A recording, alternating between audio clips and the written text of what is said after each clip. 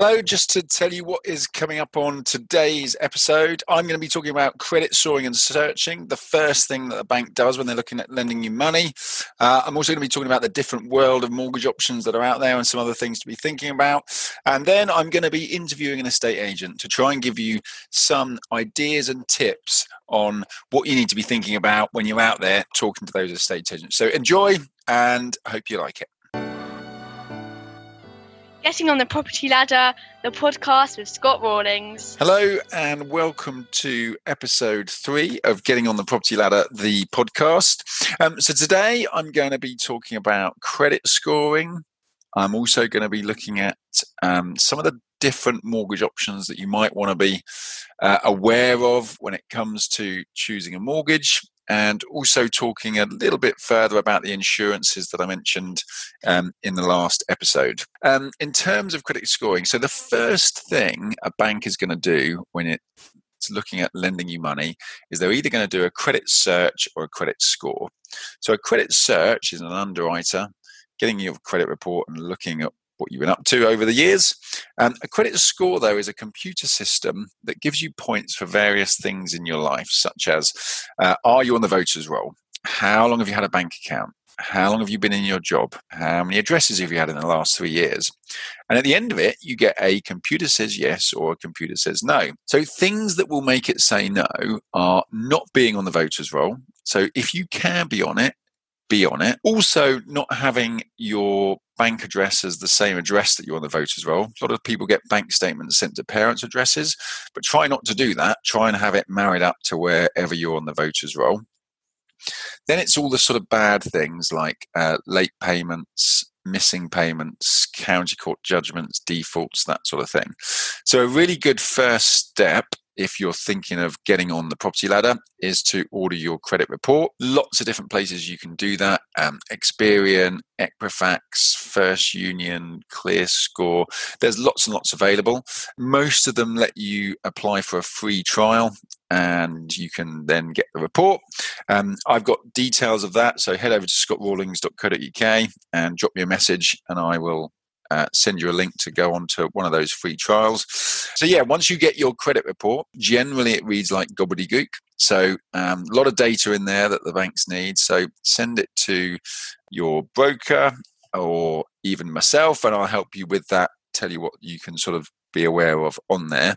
Now, you can check your own credit as much as you like and it will not affect your score. However, if you went to lots of banks and said, okay, can I get a mortgage? And then they checked your credit, every time they check you, that's going to make your score worse. So you don't want to be doing too much of that. So step 1, get your own credit report. Then when you're close to buying, and by that I mean you've started viewing properties, you're thinking about making second viewings, and that's a good time to get in touch with your bank or your broker, and they can help you get what's called an agreement in principle. Now, an agreement in principle is where the bank does do a credit check and it says, yeah, we're happy to lend you this money based on your credit score, and that gives you a piece of paper that you can then use to go and take to the estate agents, etc. In the next episode, by the way, I'm going to be talking about estate agents and covering off some thoughts and things to do around that. But yeah, so for now, get your credit report, but then do get in touch with the people that are going to help you nearer the time to get your agreement in principle in place. So as I say, you can check your own credit as much as you like, and keeping an eye on your credit is a really good thing. Even if you're not planning on buying for a year or so, keep an eye on your credit, because if there are issues on your credit file, or indeed there are mistakes, it can take a long time for the credit reference agencies or the banks to get that amended and sorted out, showing correctly.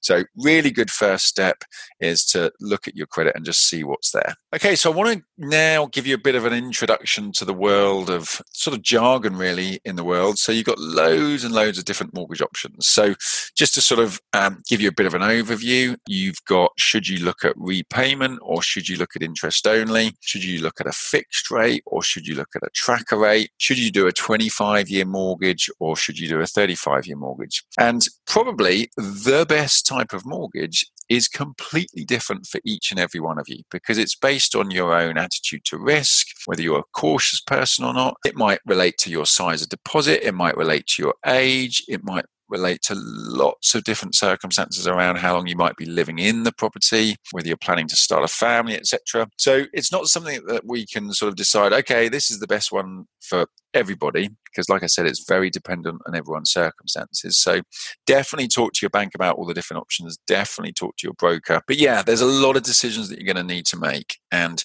do not rely on someone that's recently got a mortgage and just go with what they went for, because it's going to be tailored for yourself. There's so many decisions to make. So to give you an example, a fixed interest rate is one that cannot go up or down and is set in stone for a period of time, normally 2 to 5 years, so that you've got security and certainty of what your payments are going to be for that period of time. You don't have to worry about whether rates go up or down during that fixed period. You've got certainty. An alternative to that is to go for a tracker rate, which can go up and down in line with the Bank of England base rate. And if you were someone that was hoping that rates would go down and therefore your costs go down, and you're not a particularly cautious person, you might consider that.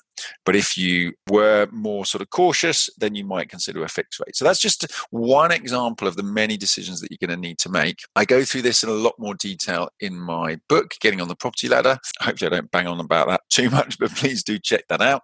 Or indeed get in touch on scottrawlings.co.uk and I'll happily give you some guidance too. And so finally in this episode, before we dive into the interview, I just want to talk a little bit about the different insurances that are involved. So first of all, you've got buildings and contents insurance. So this is where you're insuring the property itself. Pretty much if you're buying a house, most of the banks will insist on you at least having buildings insurance, but it's really a good idea to consider contents insurance as well. Then you've got other types of insurances. So this is things like income protection, life insurance, critical illness cover, accident, sickness and unemployment cover.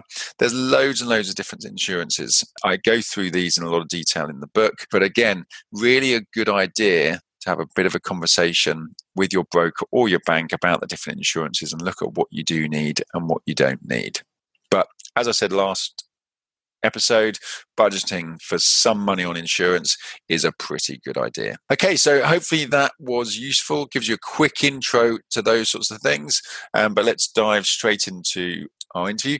In the next episode, I'm going to be looking at the world of estate agents. So we're going to be going into a bit of detail about the different types of property, which ones are easier to get a mortgage on than others, and a little bit of info on dealing with estate agents. So look forward to seeing you in the next episode.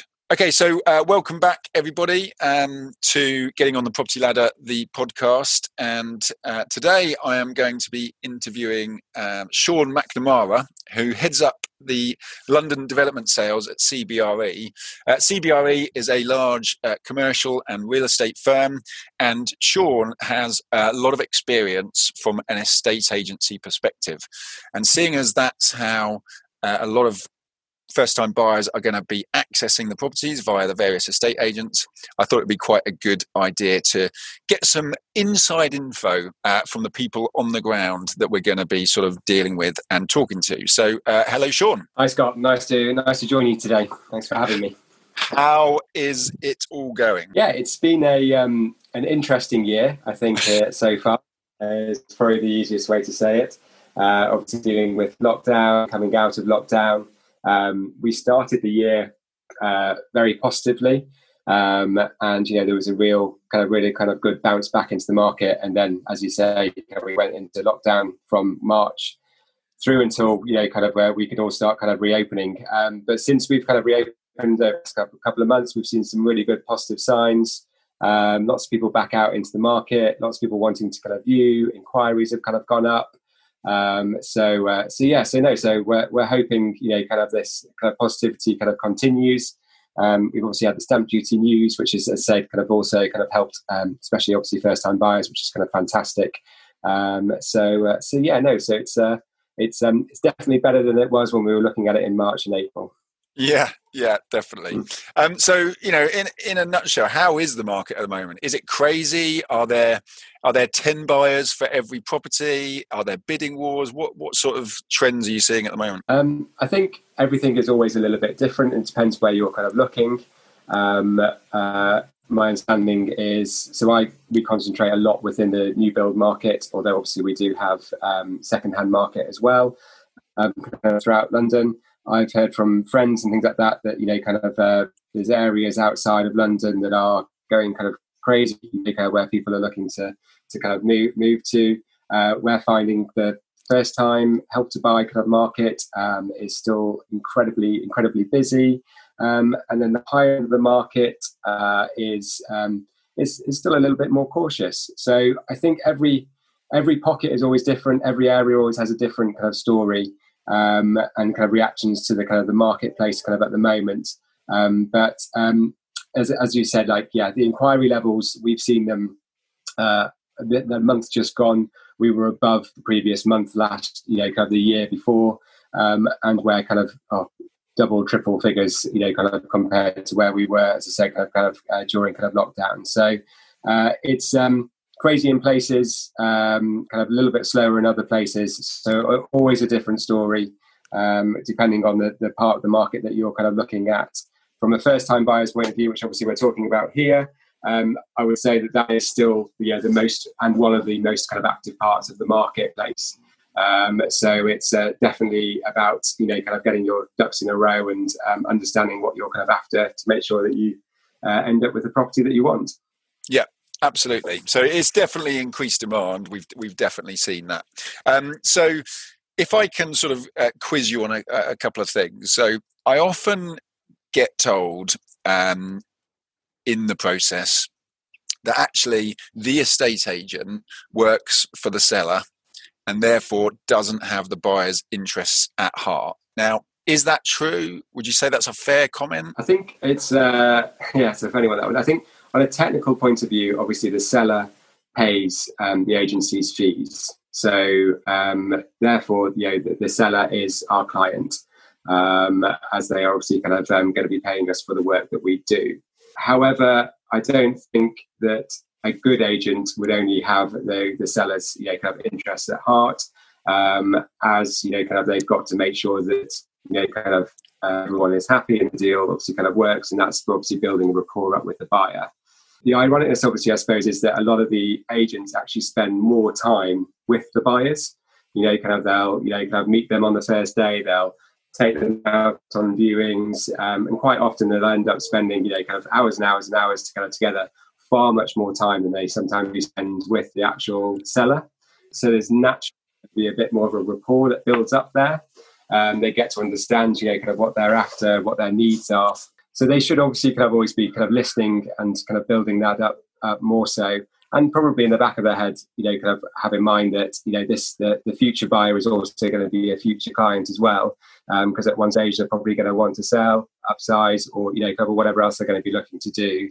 So from a technical point, yes, the seller is our client as they pay our fee. Does the negotiator always have, or the agent always have the buyer's interest at heart only? They shouldn't. They should obviously be listening to both sides and making sure that kind of agreement and the journey can happen in the right way. Yeah, it's about getting a deal done, isn't it? And having two happy parties at the end of it. The buyer's happy with the price they're paying, the seller's happy with the price they're getting, and they just want that to go through smoothly. Yeah, absolutely. And I think, kind of, as I said, look, the agent should be listening to the buyers and what the buyers kind of want. The agent should also, throw in a few left field choices. They should also challenge their buyers on what their preconceptions are.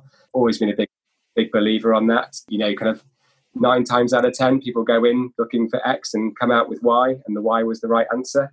Kind of, do I need a 2-bedroom or a 1-bedroom? Do I need a 1-bedroom, but then I end up buying a 2-bed? Or, kind of, and I think, kind of a good agent should always be, kind of challenging that buyer on, yes, does that property fit their moment for now, but is it going to be suitable for something in 3 years, for them in 3 years' time? Is it going to be suitable for them in 5 years' time? Moving and selling, let's bear no bones about it, it's very expensive to do so. So, kind of, you do need to look at that longevity of, kind of that property fit for you.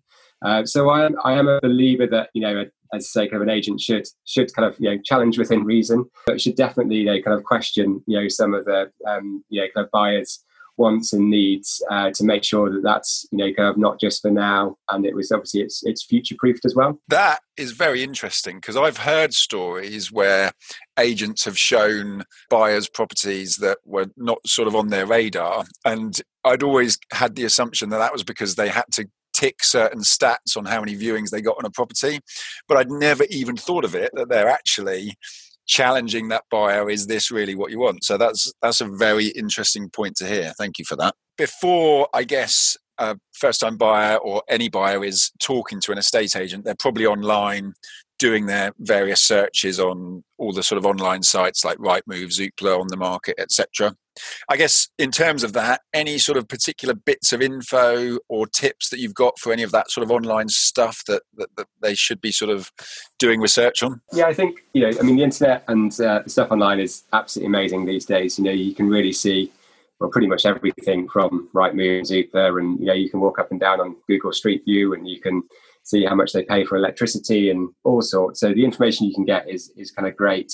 I would always, as you say, how do you approach the agent and things like that? Then you're generally going to send probably an inquiry via an email, kind of via the property that you like, and it will go through the agency office and then they'll contact you. I think it's good to try and put, whether it be 20 minutes, half an hour aside to just basically have a conversation with that agent, especially if it's an area where you're interested in that location and you want to know more and you want to know about future properties that are kind of coming on, just so that agent understands, as I said, obviously kind of what you are after, and they can obviously kind of keep you kind of updated and keep you informed. We often find these days that, everything happens so much over text, WhatsApp, kind of, and emails and the rest of it. Good if you can, my advice for a first-time buyer, if you can find the time to come and put a good 30 minutes, 40 minutes into the diary of just having a general conversation with that agent about what you're after, and then the rest of it in relation to organising viewings and stuff like that can all happen over, kind of emails and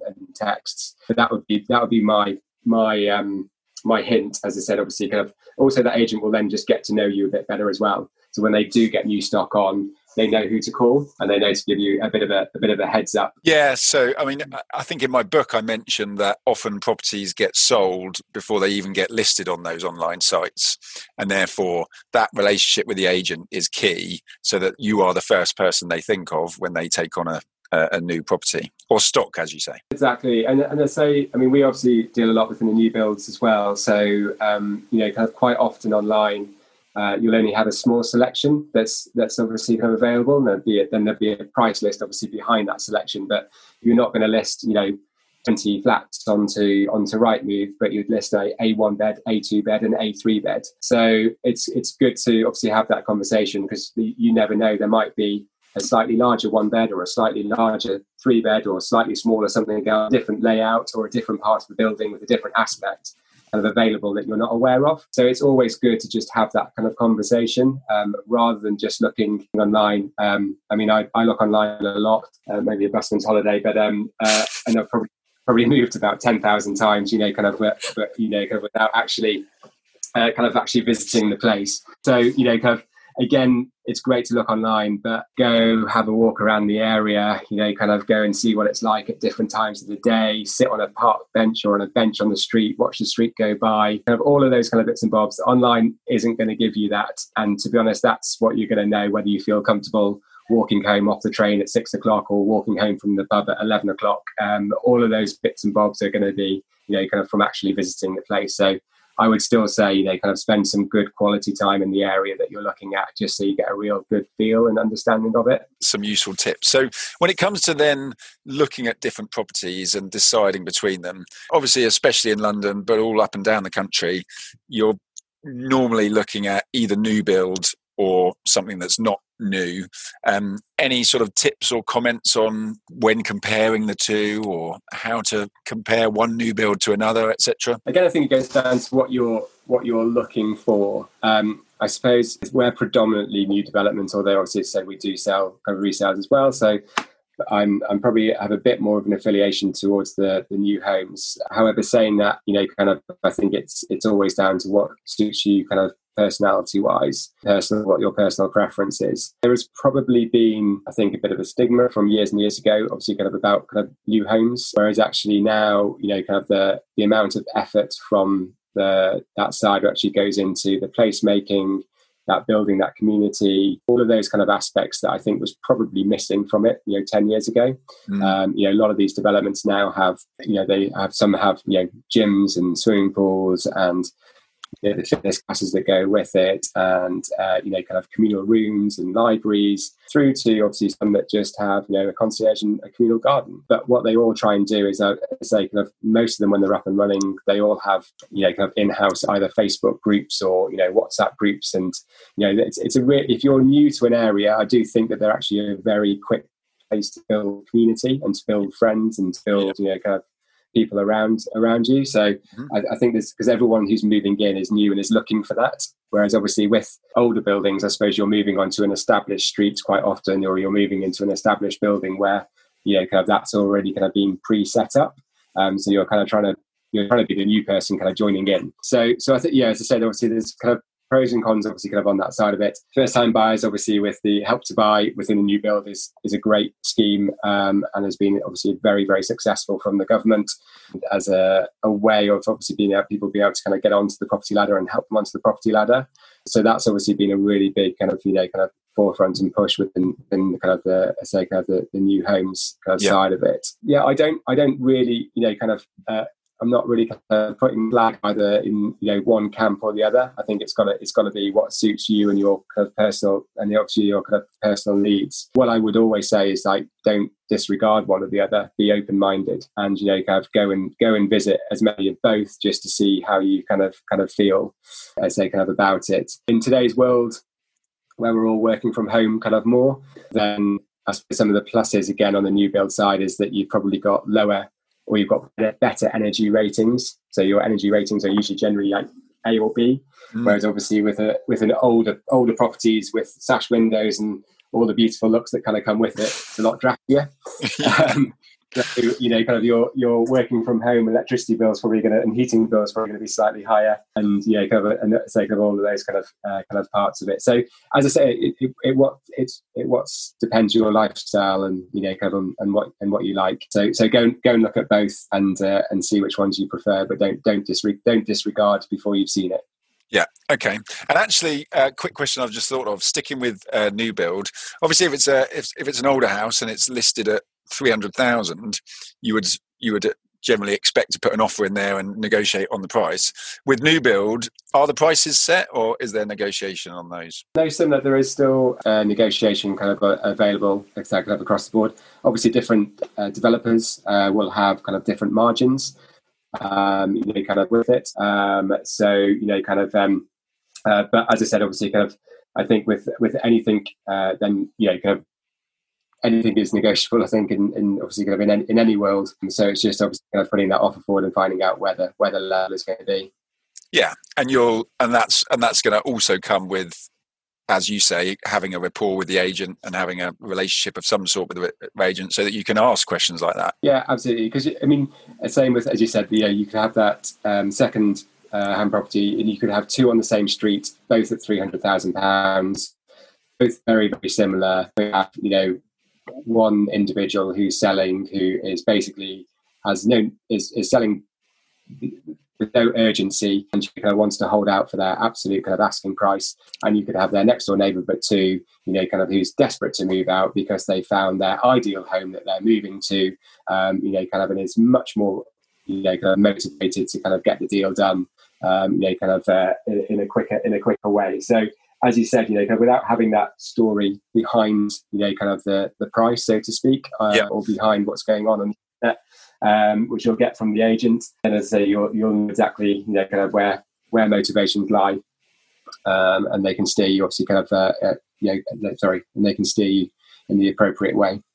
Perfect. That's very useful. Thank you. So in terms of next steps, so we've got a first-time buyer, they're listening to this podcast, they're sort of thinking about reaching out and talking to agents or what have you. What would you sort of suggest might be someone's next steps listening to this now? I think obviously they've already been on this stage. As I said, they've probably already been on as you say, Rightmove and Zoopla kind of quite a bit, so they've got a good idea of kind of areas and locations where they kind of want to be, but they need to start getting there. We always say ducks in a row. I don't know, it's a horrible phase, but there we go. We'll get everything kind of ready for them to kind of go on and start looking seriously and understanding kind of where they and what they can kind of get. The main part of that is obviously affordability. So kind of what can they afford to purchase, and this is probably where I'll throw it back to you, Scott. Is that kind of just doing it online on a kind of your bank that you bank with agreement principle online is very different to what you can actually kind of afford. So I'm going to throw this question quickly back to you, Scott, and say that one of the things that a first-time buyer needs to bring you for you to be able to give them a real good idea of what their affordability level is. Yeah, so at the moment, there is a lot of variation between the lenders in terms of how much they're lending, what income they're taking into account, what they're not, etc. So, yeah, definitely a good idea to go and speak to a broker and just have information such as how much, detail around your income. Sorry, there's a dog chewing a bottle nearby. I'm just going to throw that away.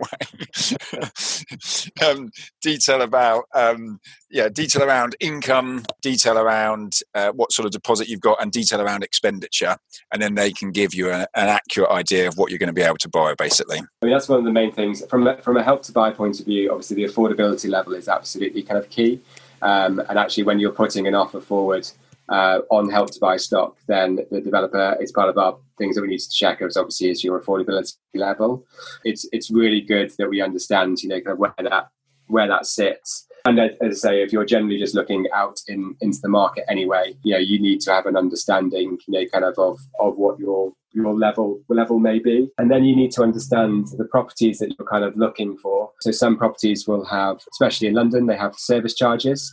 So you need to have a bit of an understanding on where, depending on your affordability, obviously kind of what's the service charge going to be kind of on top of that, where that kind of sits you within the brackets, kind of the lower amount of amenities in a building, the lower the service charge, the more amenities within a building, the higher service charge. So depending on, kind of how you sit kind of on that part of it. Next part that you need to kind of start getting kind of I suppose kind of in the process is, if you're currently renting, and understanding your kind of current letting term, as in kind of can it be ended or wait till the end of your tenancy? What's the current situation kind of on that side? Because again, there's nothing worse than finding something and then realizing you're still tied into your tenancy for another 12 months and you can't get out of your tenancy. So just real good understanding of your kind of current position. You'll have viewed a lot of properties probably online, and I'll probably go back to my previous point beforehand of it's just so important to get out there and see things in the flesh.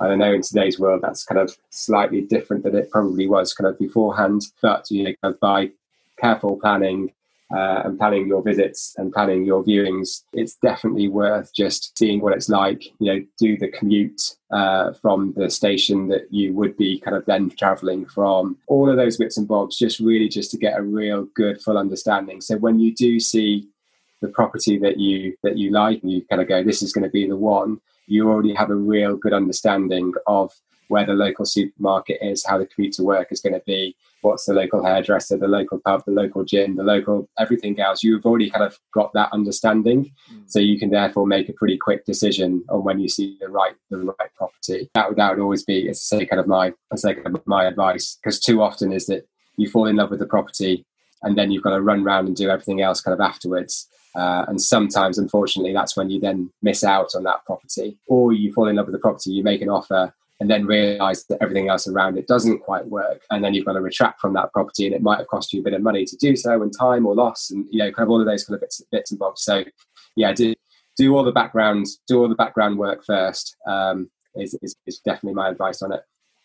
Those are really useful tips. I still find it fascinating that first-time buyers are expected to know everything about the process and the biggest purchase that they're probably ever going to have made in their lives, and they're just sort of thrown in at the deep end. So this is all really useful stuff. So any sort of final sort of comments or tips or things that you'd like to sort of add? I suppose one thing we haven't spoken about very quickly is solicitors. So again, it's good to kind of kind of get a recommendation on a solicitor. Most agents should be able to kind of point you in the direction of kind of one. If not, speak to friends and family, who have been through it. Most people will, quite happily recommend someone that they've had a good experience, obviously, kind of with.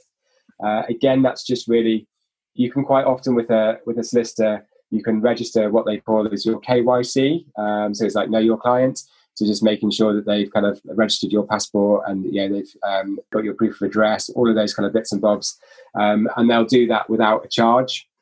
So then, obviously, when you are ready to kind of to instruct them on your purchase, then they're obviously kind of ready to kind of go, and you've already built that kind of relationship up with that solicitor as well. So I think that's always a good thing to do. We've touched on the mortgage point, kind of which is at the end of the day the most important thing, because that's how you're going to pay for it. So we want to make sure that that's right. And as you said, it's the biggest purchase that you will ever make in your lifetime. And quite often people will spend more time getting quotes on their car insurance or kind of their holiday insurance than they will do on a loan that's hundreds and hundreds of thousands of pounds, and that's a quarter of their lifetime. So, kind of that's definitely the most important to do. Get on with your agents, get out, see the local stock, get out, walk about town, the village, wherever it kind of might be. Understand where your lifestyle is going to be going, what's important to you, do research on those parts of those areas. Enjoy looking for, kind of what is going to be your home for the next X amount of years. It's there to be enjoyed. It's a tangible, something that you will live in, make your own, have fun in. Don't get bogged down with too many statistics of this borough has risen by 1.2% last month, but then dropped by 0.8% the month after. You're going to be there for years and years and years. Just enjoy what it's going to be for yourselves, and basically embrace it. And that terms would be my advice for it. Amazing. Thank you so much for giving me your time on what I'm sure is probably a very busy time for you at the moment with the market as it is. So thank you so much.